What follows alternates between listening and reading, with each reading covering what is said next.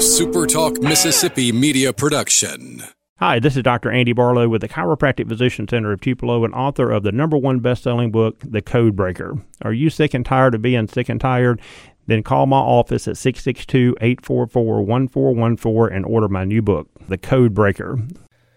All right, we are live. Post-game reaction, Ole Miss and South Carolina.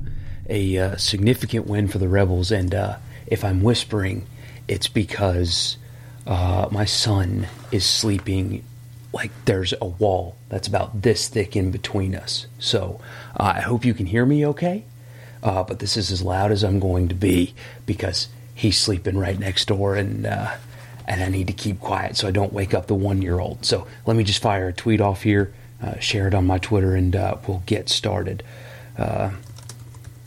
My son is sleeping in there. Sorry about this. All right. Anyway, okay.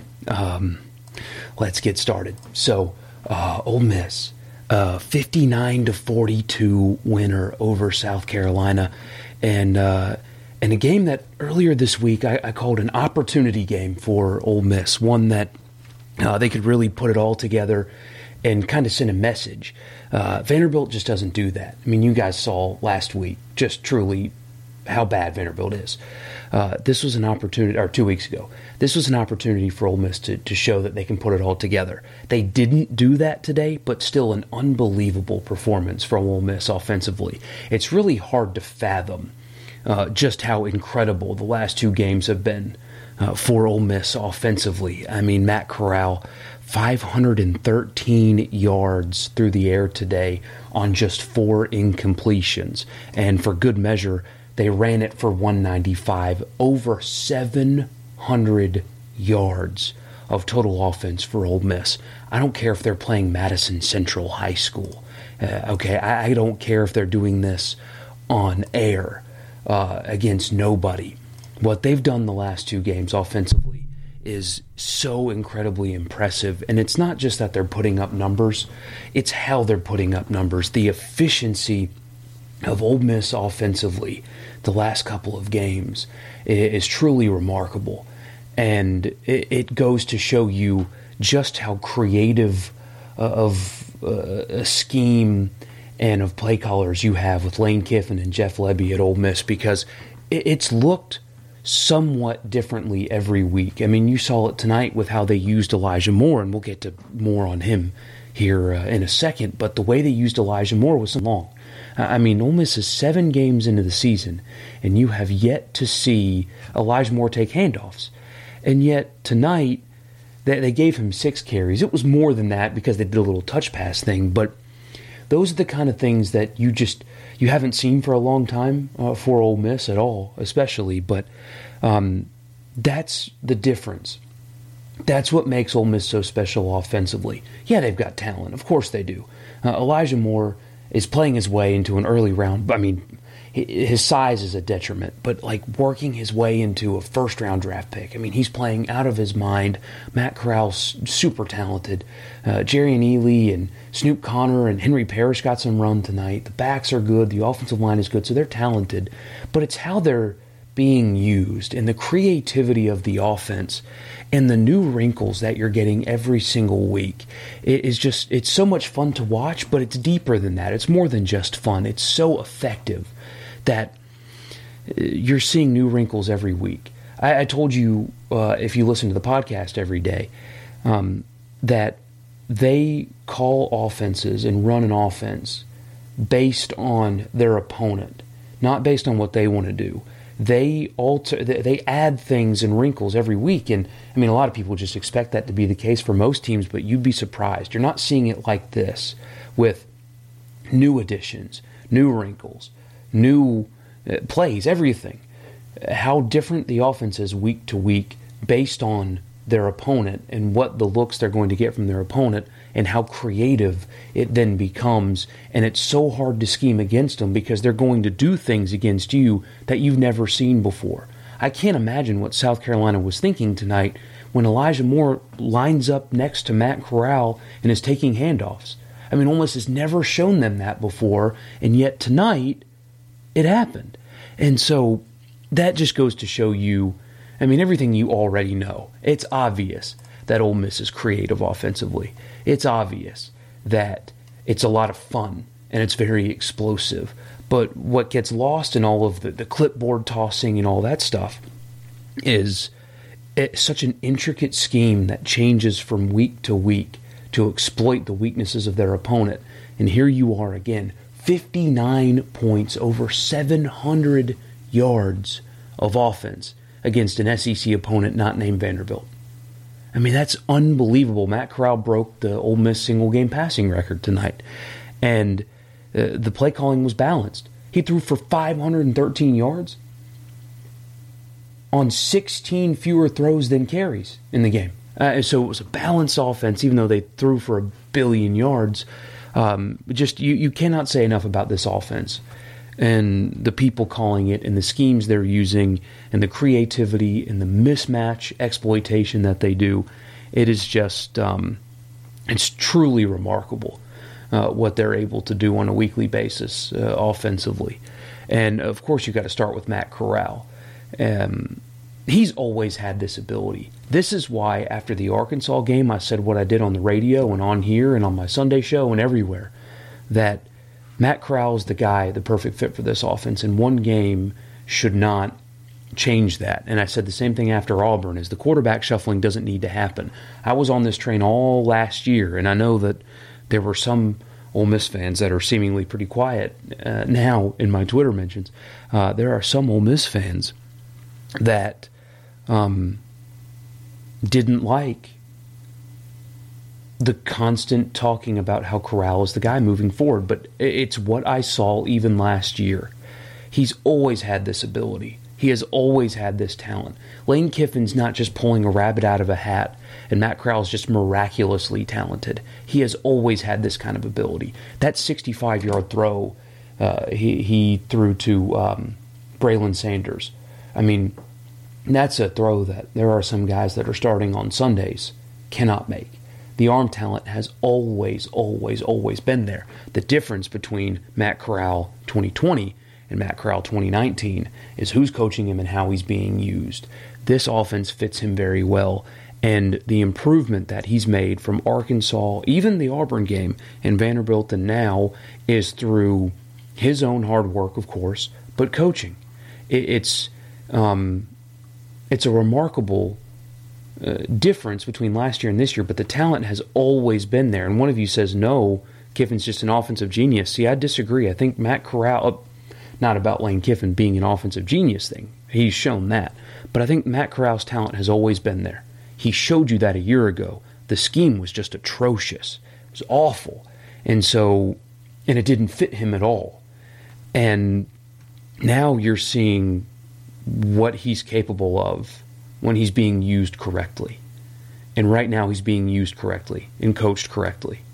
And the difference is extreme, even from the Arkansas game, because the difference between Matt Corral against Arkansas and Matt Corral against Vanderbilt and South Carolina tonight, and you guys saw it, I don't think he forced a single ball into coverage. I mean, there was a couple, like there was a little sidearm throw he had to Dontario Drummond, I believe. And then he hit Elijah Moore on a slant, and he was covered, but it was just a perfectly thrown ball. He's not forcing it right now. He's looking off safeties. He's hitting his check down. He's throwing the ball out of bounds when he needs to. That's the difference between him against Arkansas and him now. And that's why I sat here on this Periscope feed and on the podcast and on the radio telling you that that's why you don't bench him after one bad game, because you got to give him a chance to learn. And that's exactly what he did. It's exactly what he did. And tonight, yet again, he showed you just that. And he's almost thrown for 1,000 yards in his last two games. Almost 1,000 yards in his last two games. It is unbelievable. And the efficiency of it is what is so remarkable. I mean, again, tonight, he had the same number of touchdown passes as he had incompletions. 2 weeks ago, he had 6 touchdown passes on 3 incompletions. So in 2 games, he has thrown 7 incompletions and 10 touchdown passes. 7 incompletions and 10 touchdown passes in his last 2 games. The efficiency of it is what makes it next level and so incredibly impressive. He's not forcing it. There's your difference. He's not forcing the football into places it doesn't belong. He's got a strong arm. I mean, there were a couple of times tonight where he really sat back in the pocket and just let one fly over the middle. And he showed you that ability, but he's not forcing the football. And that's a huge change. And if you're just joining us, I see the Periscope numbers going up some. My son, my 1-year-old, is sleeping in the next room, so I got to be quiet. But yeah, he's just unbelievable, and so is Elijah Moore. I mean, the fact that South Carolina at times put J.C. Horn on him, and J.C. Horn is an NFL a potential early to mid-round pick at corner. South Carolina's best player, Joe Horn's son, really good player, high-level defensive back. And Elijah Moore still found a way to get open. The route running is so crisp. And you want to talk about efficient. Matt Corral's efficient throwing the football. Elijah Moore's movements are so efficient. When he's running routes, there's no wasted motion. It's so just crisp and efficient and fast. And then he catches the football, which of course is a bonus. But his route running is unbelievable. His after the catch in space, he's fantastic. Running the football tonight, he was good. It's funny seeing a guy his size running between the tackles, but here we are, and he was excellent at that as well. He's having a all-time Ole Miss season, and unfortunately, this is the only year he's being used correctly as well. I mean, we talked about Matt Corral, right? But he wasn't used correctly in last year's offense or the year before's either. He should be in the conversation. I'm not saying he's better than AJ and DK. I'm not saying that. Or Laquan or Moncrief or any of those guys that people talk about, the all-time great receivers at Ole Miss. But the season he's having right now is. It is. And it's a shame that he only gets 10 games at it instead of 12 because he'd shatter every record. He's still probably going to break them. But I hope Ole Miss fans remember Elijah Moore the way he deserves to be remembered. And his redemption after what happened in the Egg Bowl last year to what he's doing this year is pretty cool. I mean, that's a really cool story. So good for him on that front. But I hope when you guys, as Ole Miss fans, think about Elijah Moore and talk about him and remember him, that he is in that conversation. That, hey, remember when A.J. Brown did this? Hey, remember A.J. Brown, one of the best. Laquan Treadwell in Tuscaloosa did that. Talk about Elijah Moore when you have those conversations because he's that good. He's having that kind of a season, and he belongs. Different-bodied receiver, of course, but he belongs in that conversation. And I hope tonight especially will bring that out because he deserves it. He was a product of bad scheme. He was a product of bad everything the last couple of seasons. Now he's showing you how good he really is and that he belongs in those conversations for sure. He absolutely belongs in those conversations. Speaking of that, the fourth down play calling. I love that so much about the way Lane Kiffin coaches. There's just there's no conservative bone in his body, and I think that helps them execute better on fourth down. I think that helps them. Tom Hart and Cole Kubelik and Jordan Rogers were talking about it during the game. South Carolina players were jokingly saying, and it made me laugh too, sometimes they don't think that Ole Miss knows that it's fourth down because they're so quick to just go for it and not care. The fourth down play calling and the execution is so good.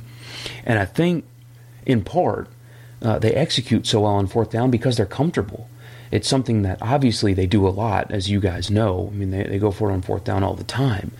But there's no doubt, there's no question, and there's no added pressure. And so, I mean, you look at Matt Corral, his couple of throws on fourth down tonight,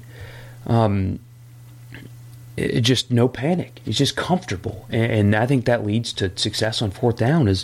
It's not abnormal to them. You know, they can It's just part of what they do and how they operate. So, fourth down feels like a big deal, but not here because it's just what they do. And the efficiency and the play calling on fourth down is just, it's so good. And it's demoralizing for a defense, too, to get a stop.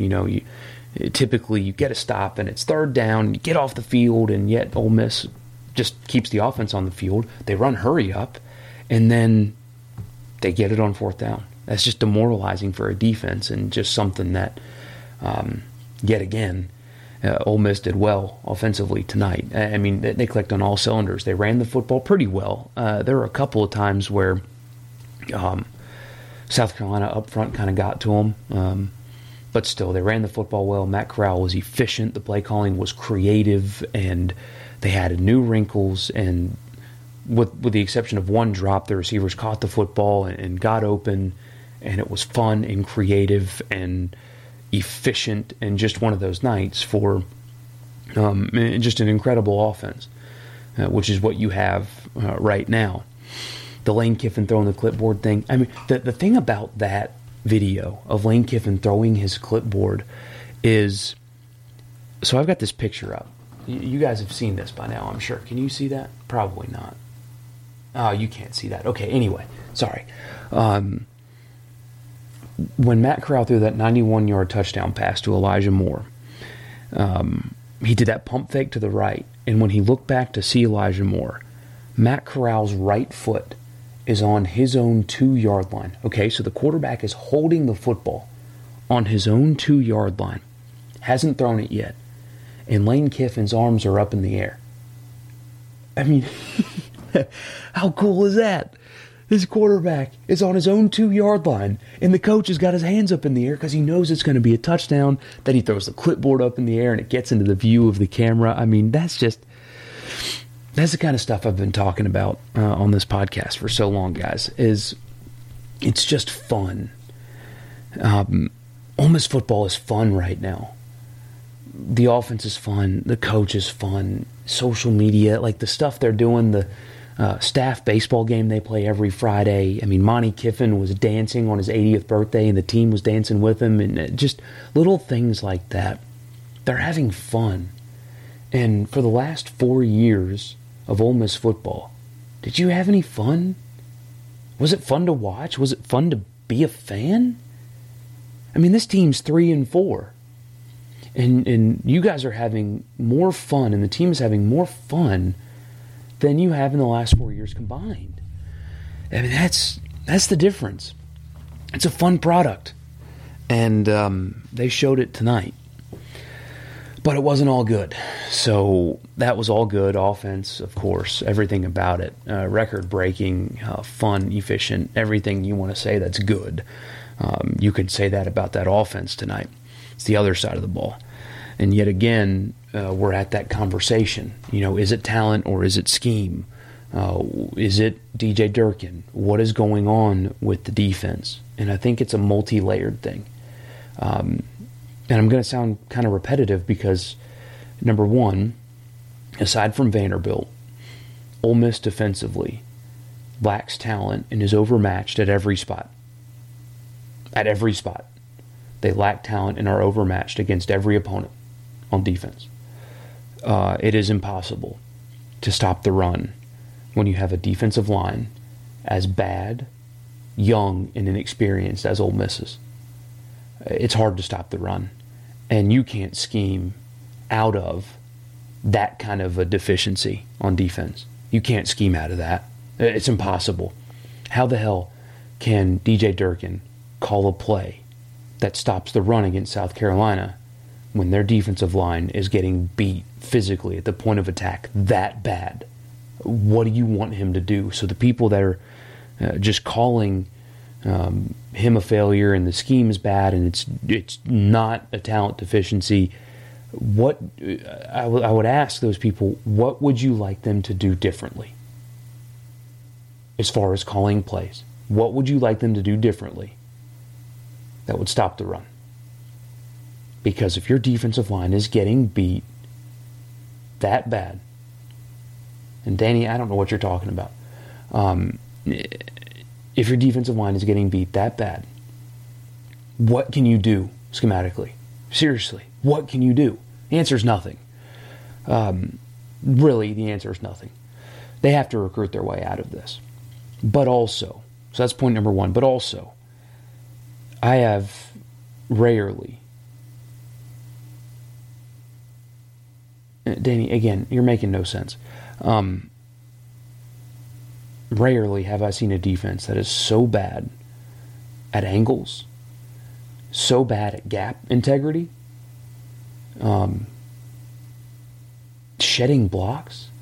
The way they take on blocks is really mind-blowing. It's like they don't fight through them. They just kind of accept them.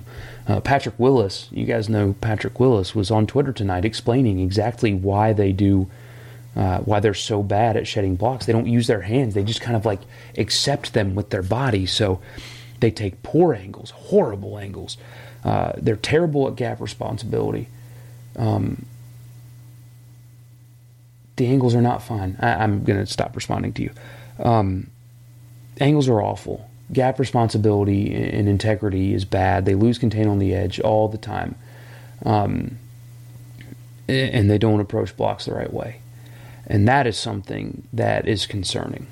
So there's a talent deficiency everywhere. But they take poor angles.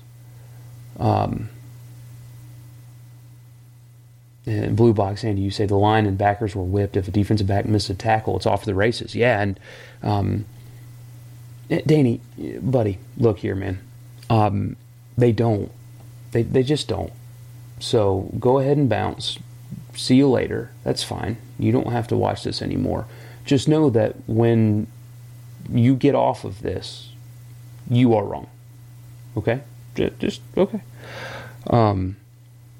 And that is something that's concerning. Because that's not getting any better. And those are things that you don't need talent to improve on. Taking good angles is not something that requires talent to do. It's just simply not. You're flooding the feed with comments like that. I'm sorry. I'd just go on. That's what's concerning to me. So I still think that I am, it's mostly due to a lack of talent. Mostly due to it. But there's something there that is a huge concern. And they're not getting any better at things that don't require talent to be better at. So I'm not ready to just like write the team off yet and write the defense off yet and write Durkin off yet. I've gotten a few texts tonight that, said fire Durkin. I got a handful of them. I'm not ready to do that yet because I think it's impossible to coach out of such a talent deficiency. It's hard to coach out of that. But when you look at things that they can get better on, they're not. Things that don't require talent, they're not getting any better at it. And that's a big concern for that defense. They're not getting any better. And I don't know what the answer is. Getting better players certainly helps, but those are things that if I'm Lane Kiffin, I'm looking at and wondering what the hell's going on. Because those are real problems. And, Kevin Harris is good. He's not 250 yards on 25 carries. That's a first down per carry. And 5 touchdowns good. Not even close. Didn't even do that against Vanderbilt. And that you cannot tell me. That Kevin Harris, or that is exclusively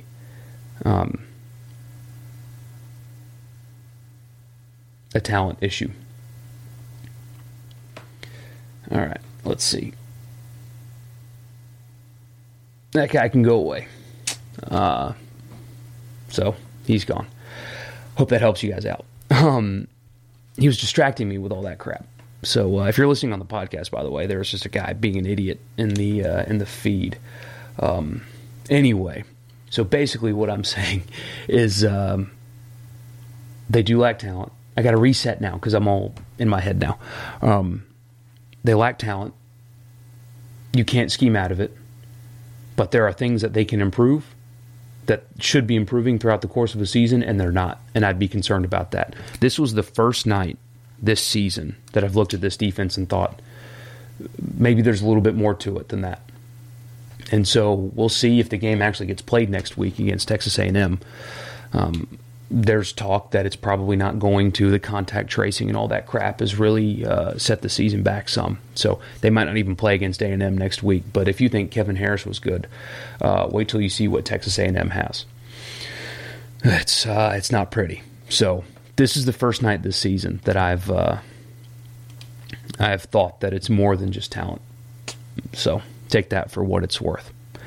All right, that's all I have written down for notes. So if you guys have any comments, any questions, anything like that, I will take them. Glad you guys are watching. Really appreciate it. I know it's late. It's 10:30. It's past my bedtime for sure. And listen to the show tomorrow. So I do a Sunday radio show as well from 8 to 10. Best way to listen, since nobody's like at a radio at 8 o'clock in the morning on Sunday, supertalktv.com. So 8 to 10 if you want to hear more of this or listen to it. I'd be glad to have you on and take your calls and all that good stuff. So listen then. I'm excited about that. So glad you guys are with me. If there's anything else that you have comment-wise, I'll happily take them. If not, I'm going to go to bed myself. And again, sorry about having to be so quiet. Little guy sleeping in the next room over. So trying to keep him asleep. I have to talk like this when I play Call of Duty with my buddies too. So, I'm almost 30 and I still play video games on an almost nightly basis. So that tells you a lot about me. Anyway, all right. So I'm going to hang it up again. Thank you guys for being a part of this. The podcast will be uploaded shortly. Do we have any decent defensive line recruits in the pipeline? Yeah, so if you look at the recruiting class right now, I'll pull it up for you. Recently, they got a commitment from a high-level defensive tackle out of the state of Georgia. So that was a significant pickup. The thing about this recruiting cycle for Ole Miss is I wouldn't be surprised at all if they undersign, where most people are so used to their team signing 25 guys every year, right? And some leave early for the NFL or some guys transfer, but you're signing 25 guys every year. I do not at all expect Ole Miss to sign 25 players in this class. In fact, I think that they might come way under that number. And the reason I think that is I expect them to continue to hit the transfer portal hard. Because Lane Kiffin told you in his introductory press conference, he told you that they were going to build a roster differently, that college football is really changing, especially because next year you'll have a one-time penalty-free transfer. So he told you that he was going to build roster in different ways, that he was going to sign high school kids, ones that he thinks that he can win with. But more importantly, he's going to use the portal. He's going to use junior college if there's somebody there that they want. They're going to build rosters differently. So I would be shocked if Ole Miss did not take in a couple of transfers, whether it be graduate transfer or just regular old transfer portals, especially on the defensive side of the ball. They've got spots open. So even if it's somebody that may not be a starter somewhere else, take Otis Reese, for example, who will be a huge piece on Ole Miss's secondary next year in the defensive backfield. Wasn't a starter at Georgia, but played but wasn't a starter. He finds a home at Ole Miss, and he'll be a day one starter next season when he's eligible. They're going to do the same thing along the defensive line especially, and at linebacker. But if you're looking at this class right now, they've got 3 defensive linemen committed right now. One of them, the aforementioned defensive tackle from Georgia. I think he's the number 1 defensive tackle in the state, not defensive lineman, but specifically defensive tackle in the state of Georgia. They've got another defensive end from the state of Georgia, and then Jamon Gordon, who is a guy that committed to Auburn. I think he's from Meridian. committed to Auburn out of high school when Matt Luke was the coach at Ole Miss. Tried to get him, couldn't get him. Signed with Auburn, couldn't go to Auburn, went to Scuba. Now he's on his way to Ole Miss. So 2 guys on the defensive line that will really help that were recruited by a bunch of big-time schools, one of which junior college transfer, one of which just a regular old freshman. But, yeah, they're going to hit the portal hard this offseason. You can absolutely count on that. It's the way teams are building rosters now, at least the ones that are forward-thinking. And that's what Ole Miss is going to do. And people are just going to look at recruiting class rankings, and that's going to be a mistake. Because recruiting rankings do not include Kenny Yeboah. Recruiting rankings don't include Otis Reese. Recruiting rankings don't include Tavius Robinson, who had a sack tonight from Canada. So, like, come signing day this year, Ole Miss isn't going to sign the number 7 class or whatever. Or they might not even sign a top 15 class. And people are going to be like, wait, what the hell's going on in recruiting? Well, number 1, COVID. And number 2, they're going to use transfers. And transfers don't count yet. They should, but they don't. And that'll be a big deal. Because look at how productive Kenny Yeboah has been for Ole Miss this year. He hasn't counted towards anything. You think he's an important piece? And just wait till you see how important Otis Reese will be for that team next year. Former 4-star, went to Georgia, played at Georgia, just wasn't a starter. He's not going to be reflective in recruiting rankings for Ole Miss. So I would take that into account when signing day comes along this year. So, all right, you guys are the best. Really glad that you watched this late. If you're listening on the podcast, of course, thank you. Podcast is brought to you by LB's. Go see Greg and tell him we sent you. Not right now. I think they're closed. But go by and see Greg and tell him we sent you. The numbers on the podcast have been just awesome.